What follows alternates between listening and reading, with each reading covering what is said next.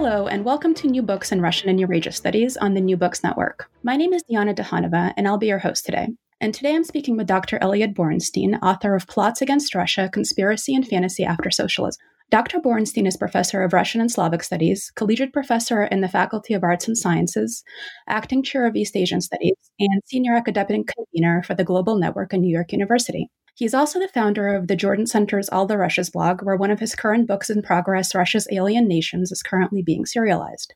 Plots Against Russia, which we'll be discussing today, was published just this year by Cornell University Press. The book is described as a study of paranoid, conspiratorial, and extremist trends in Russia's media, film, and fiction since the collapse of the Soviet Union. Elliot, thank you very much for speaking with us today. Now, in the preface to your book, you state the following, and I'm quoting, "This is an uncomfortable book to write. It is also the book that I've been preparing to write my entire adult life, although there's no way I could have known it." Could you talk about what you meant there and how this book represents, if I understand correctly, the culmination of your scholarly work so far? Sure. When I said that it was what I'd been working on my entire adult life, part of it was an acknowledgement that I have an attraction to fringe phenomena and to news of the weird and so on and so forth just in my own life. And so that, in fact, I try to develop a kind of healthy distrust of that instinct of my own when it comes to my scholarly work in Russia, because I get concerned that I'm just chasing after something very strange.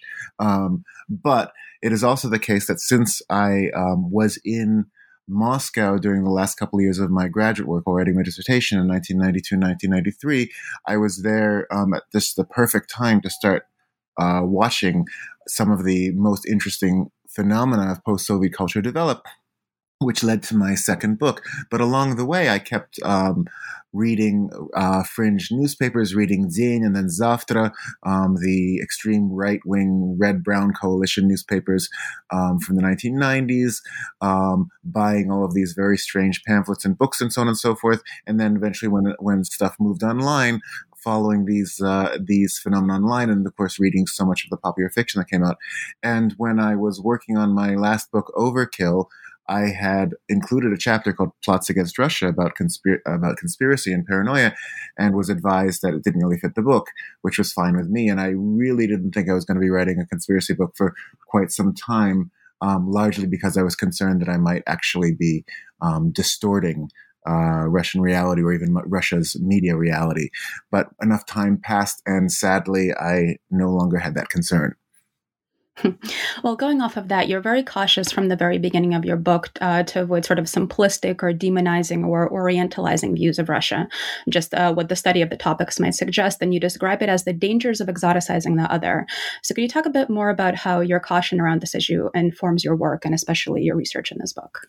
Sure. Well, for one thing, I'm always reminding myself, and I've gotten really into the mental habit of when I'm encountering a phenomenon, in this case related to conspiracy, that strikes me as particularly bizarre or hard to credit, I then go back and remind myself of something equally strange in my own native context here in the United States, to get in the habit of reminding myself that that strangeness and extreme thought and belief in things that one might think are impossible to believe in. These are hallmarks of most cultures. So I try to be very careful, really, about that, and then also to the extent that I can gauge how prominent a particular phenomenon or idea is. That's a problem because I don't really engage in that kind of empirical research, and I don't go looking for statistics and don't particularly trust statistics in general, and in Russia in particular. But I do try to keep in mind what's out there that's not strange and conspiratorial. Mm-hmm. And you talk about your work really being more on the side of discourse, right, than what's actually happening, sort of documenting history.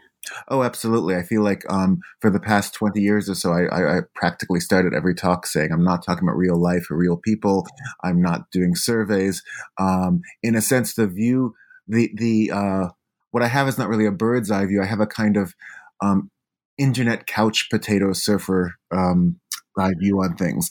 That is, if you ask yourself what view you would get of a culture simply by consuming media and not necessarily by going outside and talking to people, that's the material that I'm looking at. And I'm aware that there's a whole world outside of the internet, apparently, but that's not a world that I'm actually studying. Mhm. And this connects to the process of assembling the research for this book, right? And the process that you're using now for your next book. And it started out as a blog. So can you talk a little bit about the development of the project and then how it took its present form? Oh, sure. So the blog thing came about.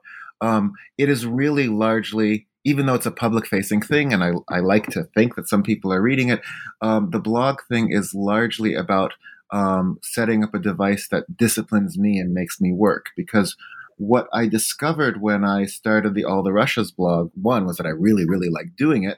And two, that this was a format that um, works very well for me and seems really natural for me and feels like the format that I should be working in all the time.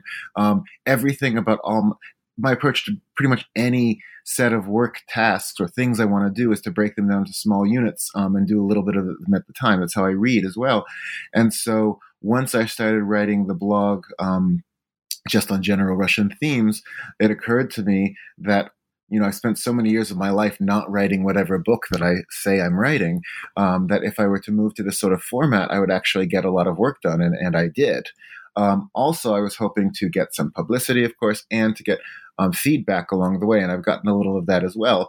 But just as I was saying that I don't really know that my research isn't about what's going on in the world, but going on in the media, the corollary to that is I don't really know who's actually reading the blog. I know a few people. I don't know if it's only a handful of people, if it could be more. But for my own purposes of getting my own work done, it doesn't matter. Mhm. That's a great approach, actually. I think maybe some of our early career academics and graduate students might copy you on that.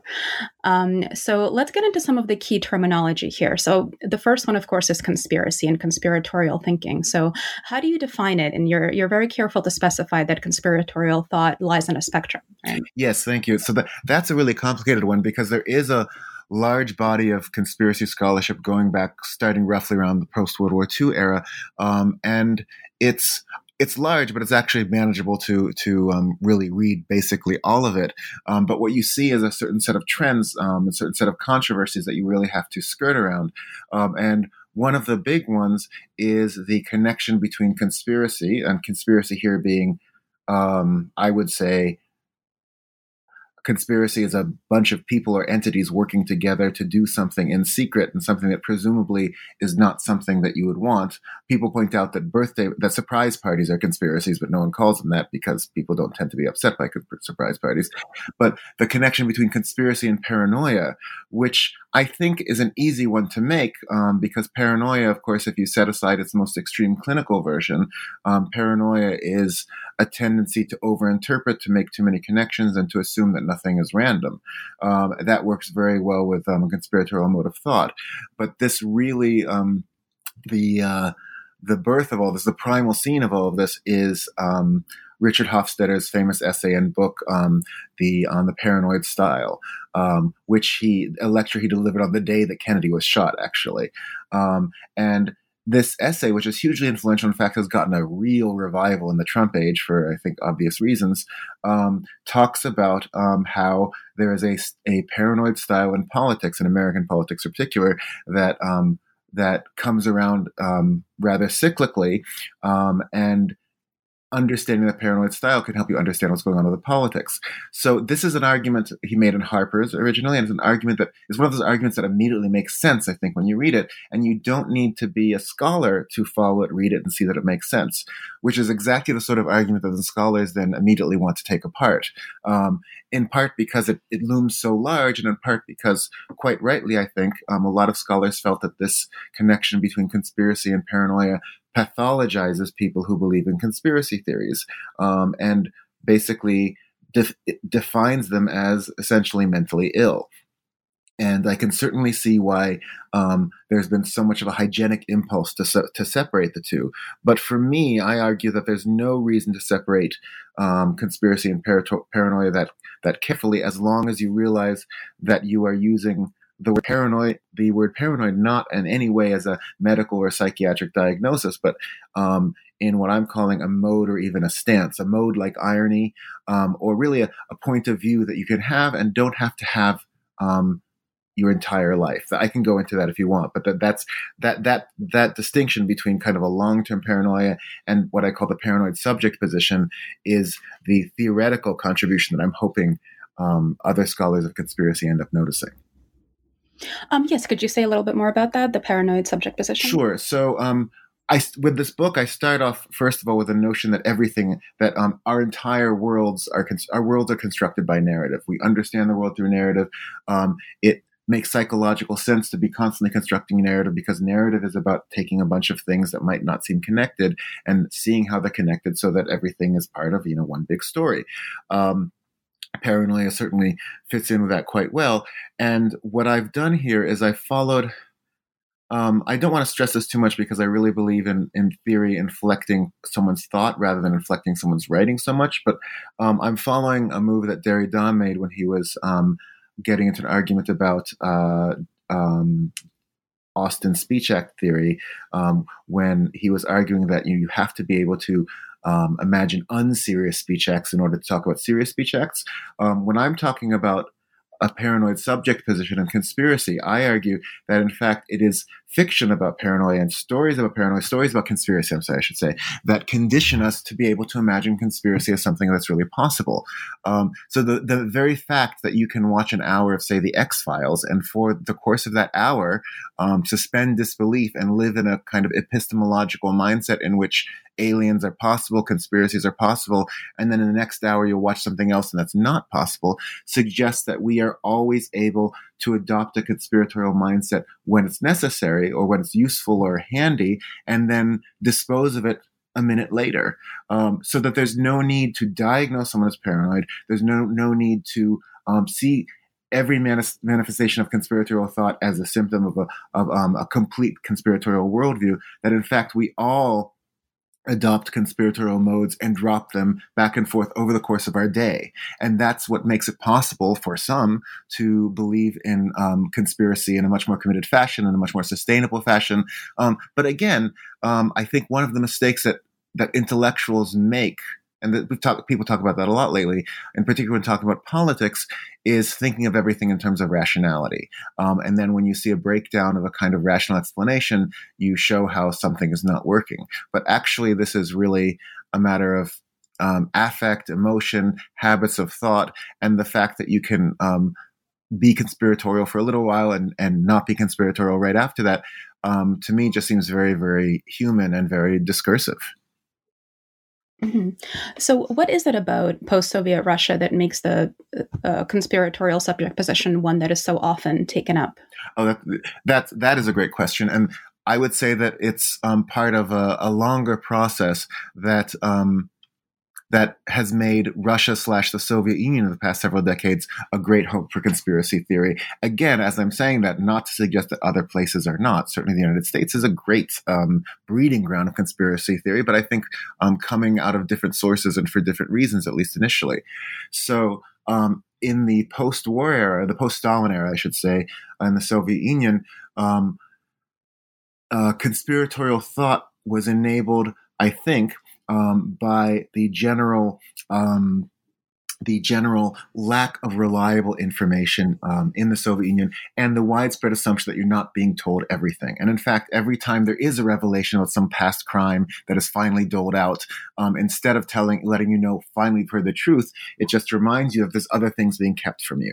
So the restriction on information in late Soviet times facilitated conspiratorial thought. Then with Glasnost, with the opening up of the floodgates, that did a couple things. It reinforced the idea that there's information that's being held from you and there could still be more being held from you. And it also made actual conspiratorial tracts and novels and so on and so forth and films available for mass consumption. So that by the time you get to the post-Soviet era, you have these long-standing habits of conspiratorial thought, but you have it in an informational ecosystem that is almost, or at least until recently, almost the opposite of the one you had in late Soviet times, and much more like the informational ecosystem that facilitates conspiracy here in the United States. There's so much information out there, so many competing sources of information, and so many competing narratives that each one relativizes the other, and makes it possible to just pick and choose or assume that they're all wrong. Now, there's two other terms that are important here to your structuring of conspiratorial mindset, and one is melodrama. So, what role does melodrama play here? So, melodrama was actually something that was one of the first things I came up with back when this was part of the other book. Melodrama really came to my mind when I was thinking particularly of the novels and films that I was looking at where conspiracy takes place. Because the great thing about melodrama is, when you think of melodrama, you think of big emotions and twists and turns of plot. But as a lot of scholars, including Peter Brooks in particular, in his melodramatic imagination argues, melodrama actually serves as this very useful and very schematic testing ground of ideas. And it is a way in which you can have good and evil fighting, and of course good is supposed to triumph, but what gets coded as good and what gets coded as evil, that's something that can depend on the cultural context, the author, and so on and so forth. And what I found was that the basic fictional conspiratorial plot, and even I would say beyond that, the kind of general political theoretical conspiratorial plot, is quite melodramatic, because you have good guys and bad guys. The bad guys are so bad that they're telling you they're bad ideas, and they know they're bad because they're just reveling in them. And it's up to the good guys to save everybody from these bad guys. So it's incredibly schematic, and it's such a big part of of worldwide popular entertainment that it would make sense that this also can be compelling as a political thought through narrative. And that feeds in very well into Russia's particularly in the last 10 years, its perceived role of a world leader, right, of the vanguard of traditional values, for example. Mm-hmm, mm-hmm. So, and that, as you said, it is a quite recent one. But what that does is it's a variation on a long-standing conspiratorial nationalist trope, which is to see Russia as surrounded by enemies that want to destroy it. And the reason the enemies want to destroy Russia, those can really vary depending on who's seeing the enemies, who the enemies are supposed to be, what time this is all taking place in. And now the traditional values thing works on multiple levels. For one, it can actually serve as a way for Russia to find allies in the world, but it also can justify why Russia should reasonably perceive of itself as a target, and why people hate Russia so much. Now, the other term here, and this leads into kind of the next concept, is you talk about framing the book in the lens of fantasy, right? That's in the title, to examine conspiracy thinking in contemporary Russia and frame your questions around contemporary historical narrative in terms of fantasy. So what role does fantasy play in understanding discourse around Russian history and identity today? Mm-hmm. Okay. So some of that is a sort of larger claim that I'm trying to make through this book, but one that I don't think will be noticed outside of the small readership that this book is going to get, which is that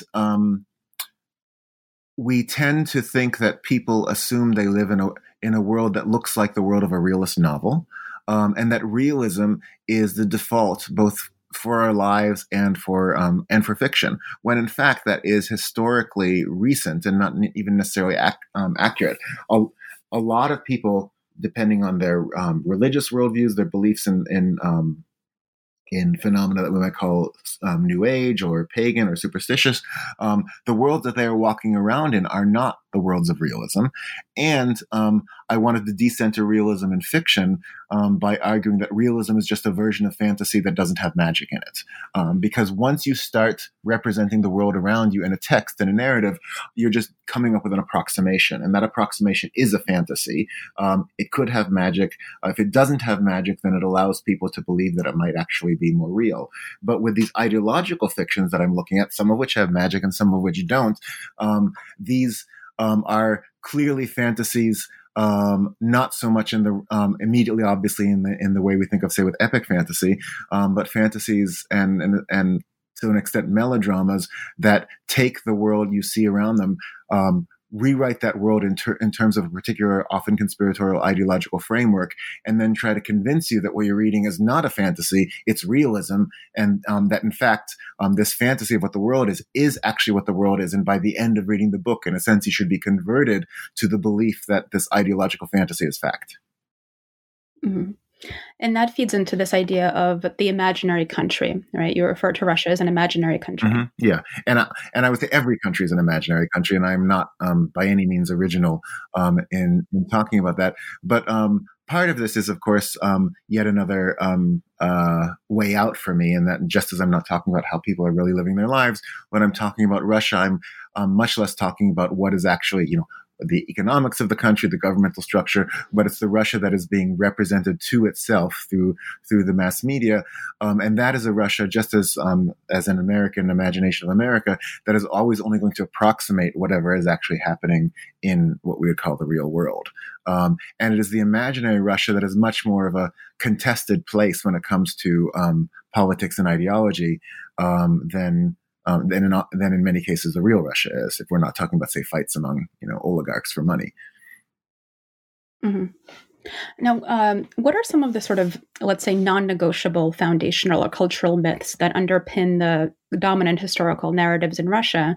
And is it fair to say that Russophobia is kind of a unifying factor here? Russophobia is absolutely the unifying factor. I mean, as a term, it only comes up in the 19th century and really becomes current starting in the last half of the previous century. But this notion of this irrational, reflexive hatred of Russia that is simply not going to go away, that is incredibly useful. It is also, I would say, flattering because people are bothering to hate you. One of the things that I think is really remarkable, what's happened in the past couple of years, is this whole RussiaGate stuff and all of that is really reassuring to the Russian to Russian conspiratorial mindsets. Not only because it looks like conspiracy, but because we in the West are paying attention to Russia. What Russophobia presupposes is not only that everybody hates Russia, but that everybody thinks Russia is important enough to hate. And I think one of the most offensive things Obama said when it came to Russia was that it's not a world power. And I can see why he said that. There are many reasons why he would say that, but that is the sort of thing that if you think twice about, you don't say, because it's actually, in a sense, a challenge to prove that you are a world power. And so hostility towards a Russia that we think is a powerful enemy is much more friendly than simply the benign neglect of Russia, or not so benign neglect of Russia that has usually characterized the American media and political culture for huge chunks of time since the collapse of the Soviet Union. Mm-hmm. So would you say that the rise in conspiratorial thinking in Putin's third term is connected to this desire to reinforce Russia as a threat? I think that Putin's regime's use of conspiratorial discourse is related to that. It's remarkable how much this stuff has gone from margin to center in the past several years. It was happening slowly over the first decade of the 21st century, but really dramatically kicked into high gear with Putin's reelection. Just as there is this emphasis on traditional values, the embracing of a conspiratorial worldview is hugely useful politically. For years there'd been talk about the need for a national idea. Yeltsin had a committee that came up with nothing. Surkov came up with sovereign democracy, and conservatism seems to kind of fit it. But if you take together traditional values, the notion that Russia is under attack from all sides, that's not an idea, but it is enough. Those things are enough of a national story to be a unifying fantasy, or at least I think that's what the regime is hoping, and it does seem to work fairly well. Now, in thinking about the roots of a lot of these conspiracies and sort of the key adversaries, right, anti-Semitism plays a really large role, particularly the source text of the Protocols of the Elders of Zion, but of course it goes back much further. So could you talk a little bit about the role that anti-Semitism plays, as well as its limitations in understanding Russian conspiratorial thinking? Sure. So anti-Semitism is, of course, foundational to a lot of Western conspiratorial thought, going back in particular to the Protocols, which is, a wonderful Russian plagiarized contribution to world conspiratorial lore. But there are obvious reasons why Jews would be a group that would be particularly susceptible or particularly useful for this kind of narrative. That is a group of people who can look sort of like you, but not entirely like you, a state within a state, a group of people who are not, who won't eat with you, won't eat the same foods as you, but are everywhere, so therefore don't have, local loyalties. I mean, all of this is really well established in the literature on anti-Semitism. And it is particularly Jews as boundary crossing people, and of course connected with the institutions of modernity that make them a great target for this kind of conspiratorial narrative, which is particularly well embodied and stupidly embodied in the Protocols of the Elders of Zion, which is just so badly written. It's just lots of fun, if it weren't for the fact that it was so destructive. And what I see with that is that there are a couple things that go on. One is that maybe because the sort of master text of conspiracy for the 20th century and beyond is the Protocols of the Elders of Zion, the result is that structurally, a lot of conspiracies, if a conspiracy has an international enemy, even if it's not named the Jews, it is based on what it is homologous to the role the Jews play in the Protocols of the Elders of Zion. So it matters if it's Jews, but if it almost doesn't matter because whoever is the enemy in that structure basically is taking on the role of Jews. And what was fascinating to me in the 1990s was that there would be a lot of conspiratorial fiction that would use the structures of these old-fashioned conspiratorial narratives, often involving not calling things Masons, but groups that are kind of like the Masons. In particular, I'm thinking of the Bieschny Mad Dog series that I read to death in Overkill. For years, they're fighting this secret cabal that's not identified as Masons, not identified as Jews. And then after the NATO bombing of Yugoslavia, when the political culture turned on a dime and America became enemy number one, all of a sudden that secret cabal that had been in so many books was now the secret cabal of Jews and Masons. So you have a structure that doesn't have to be anti-Semitic, but could be filled with anti-Semitic content at just about any moment. Now, let's talk about some of the common conspiracy theories that have been particularly influential that you mentioned. So you mentioned 3, and we can just sort of do an overview. So there's the Harvard Project, the Dulles Plan, and the Houston Project. Yeah. So the Harvard Project is my personal favorite. It's was concocted by this emigre, Georgy Klimov, who had actually worked in the real Harvard Project, which was a study of Soviet emigres in the United States. It was basically a sociological survey. But what he turned it into in his political tracts and his novels, between which there's a very small difference, is this idea that Harvard, run by Jews, of course, and homosexuals, because Harvard Jews and homosexuals are basically all the same thing, are trying to have taken over Russia. They were behind the revolution. They're continuing to try to destroy Russia, and they're trying to do this on a genetic level by destroying the purity of Russian DNA. And so this idea, this is very, very fringe and wasn't published in the Soviet Union until the last years of the Soviet Union's existence, but it was the sort of thing that spread, by rumor mill for a bit, and then found its way onto the internet and also became a big component of this trilogy of conspiratorial novels at the end of the 1990s by this man named S. Norka. But the Harvard Project imagines that the West, Jews, Harvard, are trying to destroy Russia. Then the Houston Project, which is imagined sometime in the 1990s by a bunch of different sources, largely on the internet, suggests that actually now that the Harvard Project has worked and destroyed the Soviet Union, the Houston Project, its successor, is going to destroy Russia. And it is focused largely on dismantling the Russian Federation and making lots of little statelets, and making Siberia available for a takeover by the West, both for the use of its natural resources and because it's a place where the one place in the world that's going to survive after global cataclysm. The Dulles Plan is the most famous of them.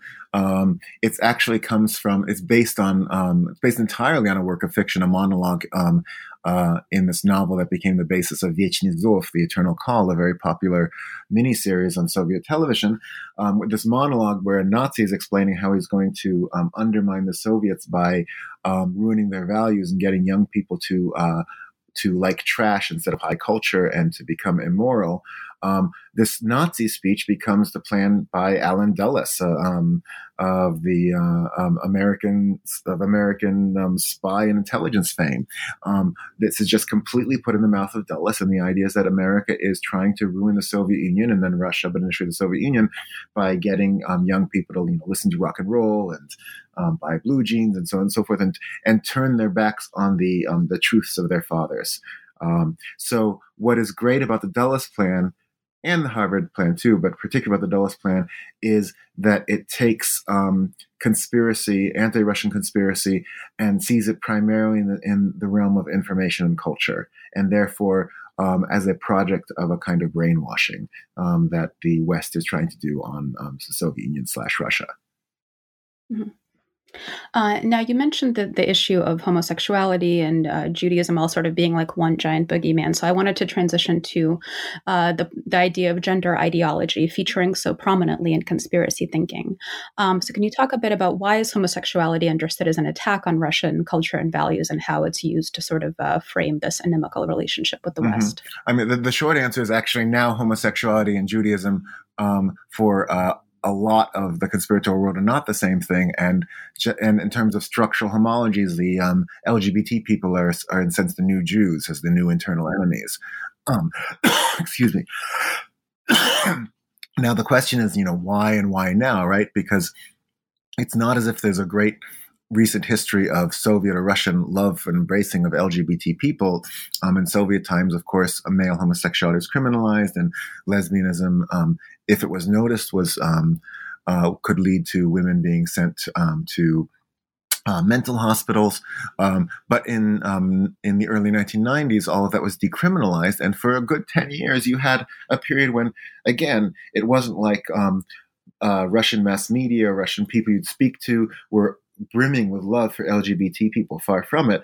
But there wasn't a concerted campaign against LGBT people, and there was room to talk about how queer people could be people like anyone else, and people deserving of rights, and people that you might know.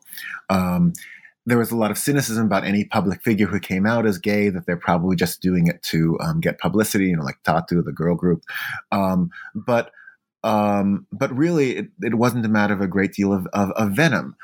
So for this to change in the 21st century, arguably this took efforts by some groups of people. The irony here is, as I start to talk about efforts by groups of people, I sound like I'm talking about a conspiracy, and I'm aware of this because structurally, a lot of what happens looks sort of like a conspiracy. For one thing, it is pretty well known, and I see more and more writing about this really every week, that the American right-wing evangelical organizations have been very active around the world in promoting anti-LGBT legislation and promoting just a kind of general hostility to anything that doesn't look like their notion of the traditional family.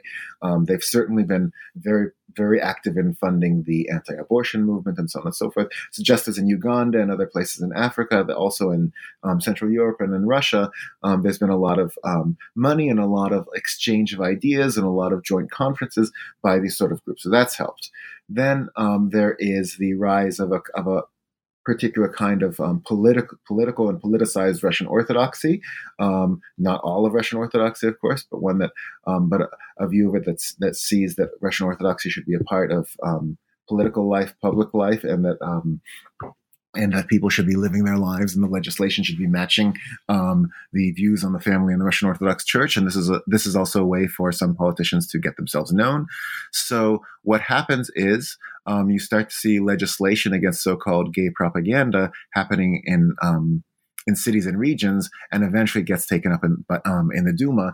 And the hostility to LGBT people becomes the latest version, the latest useful thing to be co-opted into this narrative of Western hegemony, because when people from the West keep talking about marriage equality and LGBT rights, it's very easy to frame this as something alien, something being imposed on Russia. Russia supposedly, according to these people, doesn't have traditions of homosexuality. It's being brought in, and this fits in so well with all these other established conspiracy theories that basically you end up with this idea, in a sense, that the West is trying to make Russia gay, and then you have all of this incredible paranoia just about the rainbow symbol, which is just really funny because there've always been rainbow symbols. Rainbows are pretty, and kids like rainbows, but now there's like this hunt for rainbow symbolism that could be trying to turn your children gay.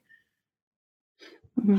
Yeah, that part of your book really reminded me of during the World Cup when people were taking undercover rainbow pictures that nobody would notice were rainbow until they were posted online. Yeah.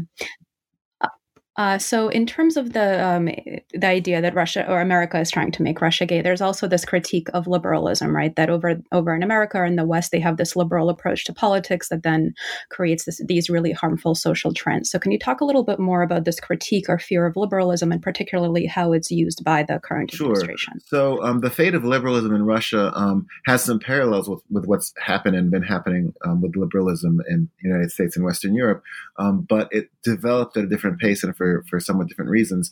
So at the end of Perestroika in the 1990s, you have a regime, Yeltsin's regime, and a set of reforms that are identified as liberal. And as we know, liberal can mean at least two things that don't have to have very much to do with each other. One is liberalism as economic policy, which is actually more like, the Washington consensus or neoliberalism. It's Thatcher and Reagan, and it's not a liberalism that's about procedural democracy or about equality of rights. That liberalism also appears at the same time, but there's no reason to expect anyone any average or even very well educated person who's being exposed to both these things at the same time, to be able to distinguish between the two. And neither of them is possible. Neither of them is popular. Economic liberalism led to the destitution of a huge portion of the population. So obviously that's not going to be looked upon very well. And then at the same time, you have suddenly this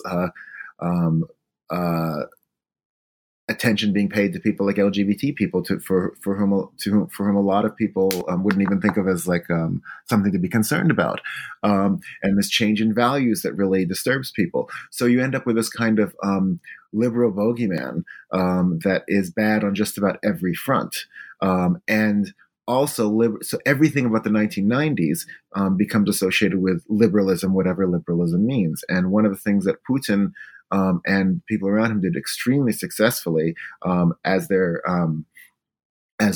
showing why Putin is good and why this particular system is better than the one before it.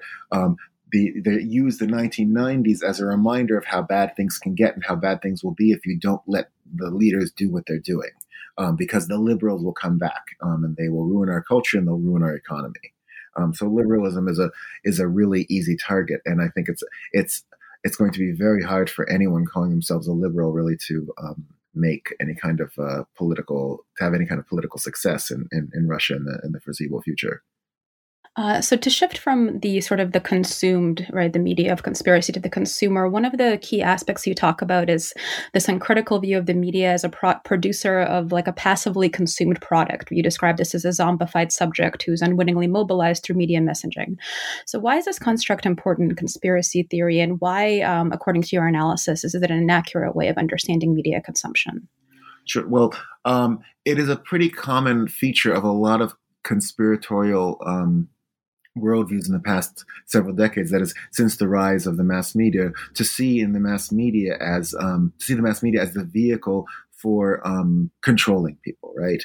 Whether it's whether it's a matter of people being afraid that some sort of electromagnetic waves are controlling their brains, and they have to wear the tinfoil hats that we think of, when we're talking about extreme conspiracy theorists. There is, I think, part of it you could see as a kind of reaction to the sort of networked world in which we live, that the autonomous subject is really harder and harder to give credit to, and we're all influenced, and there are all these inputs, and so maybe something is undermining us, whether it's whether it's fluoride in the water or subliminal messages in a movie. All of these things could be imagined to be ruining us, and in the West, in particular, as media criticism developed, the initial approach to media was a propaganda model. That the assumption is, and I'm not even getting to Russia yet, but the assumption is that we watch watch TV, we listen to the radio, watch the music, and we are basically like this giant orifice. Everything comes in. We have no control of whatever it is, and we receive the messages that are given to us. This is the media effect school. This is the hypodermic model of media influence. It's been out of favor among media scholars for the past 50 years or more. And the most productive work I've seen in media criticism, again, in the past 50 years, tends to talk about the ways in which people misunderstand, either deliberately or accidentally misunderstand the messages that get to them, reappropriate the stories, and make them something of their own. That, in fact, you can't assume that the messages are getting through as they're meant to, so that the consumer of media is always constructing meaning that may or may not coincide well or not at all with the intents of the people making the media. However, when you do have media, in particular news media, where you can see the bias really, really easily, and this is not to argue that there's some sort of wonderful platonic news media out there that has no bias, but there are media outlets that are just so much more obviously slanted than ones that are not. One could argue that a media slant that is hidden might actually be more pernicious. But the point is, if you know, if you have evidence, if you can see that stories are being slanted, that a particular point of view is being put through the media, then you can assume this is what's happening all the time. And the zombification thing, and zombification is really just the Russian metaphor that serves the same function as our metaphor of brainwashing. The zombification metaphor tends to assume not that you get zombified or that I get zombified by the media, because I'm smart enough to know that the media have an influence and I can ward it off somehow. But the people you disapprove of, they're the people you disapprove of, the people who are wrong. Part of the reason they're wrong is that they are brainwashed or zombified by some media influence or some foreign influence that you think is evil or pernicious. And this is what comes out most clearly in the conflict in Ukraine, where on Russian state television, they'll talk about people in Ukraine being zombified by the Ukrainian media. And on Ukrainian state television, they'll talk about people in Russia being zombified by the Russian state media. And of course, the irony is that just the moment you have a media outlet bringing up the possibility of media zombifying you, all you have to do is take one step back and think, well, this is what this media outlet could be doing too. But the great thing about the zombification metaphor is how actually it usually doesn't work that way, and it allows you to dismiss someone else's views, but see yourself as somehow immune. Mm-hmm. Actually, in this discussion of Ukraine dovetails into another term that you present and critique, which is information war. Right. So what is meant by information war specifically in this situation between Ukraine and Russia? Well, information war, so the idea behind information war, both in Ukraine and Russia, and also when we're talking about the United States and Russia, is basically to assume that information is being weaponized, right? That information is being selected and carefully massaged, not just to tell you something that's not true, but to get you to take on a view or to do something that you would not do otherwise. So the assumption, this is like the next step in a kind of paranoid approach to your media inputs, that someone out there, either someone out there is doing this, or you can do this to the other side, which is to change in a sense, rearrange the furniture in their heads, right? By broadcasting at them a certain set of information that will produce a particular reaction. Mm-hmm.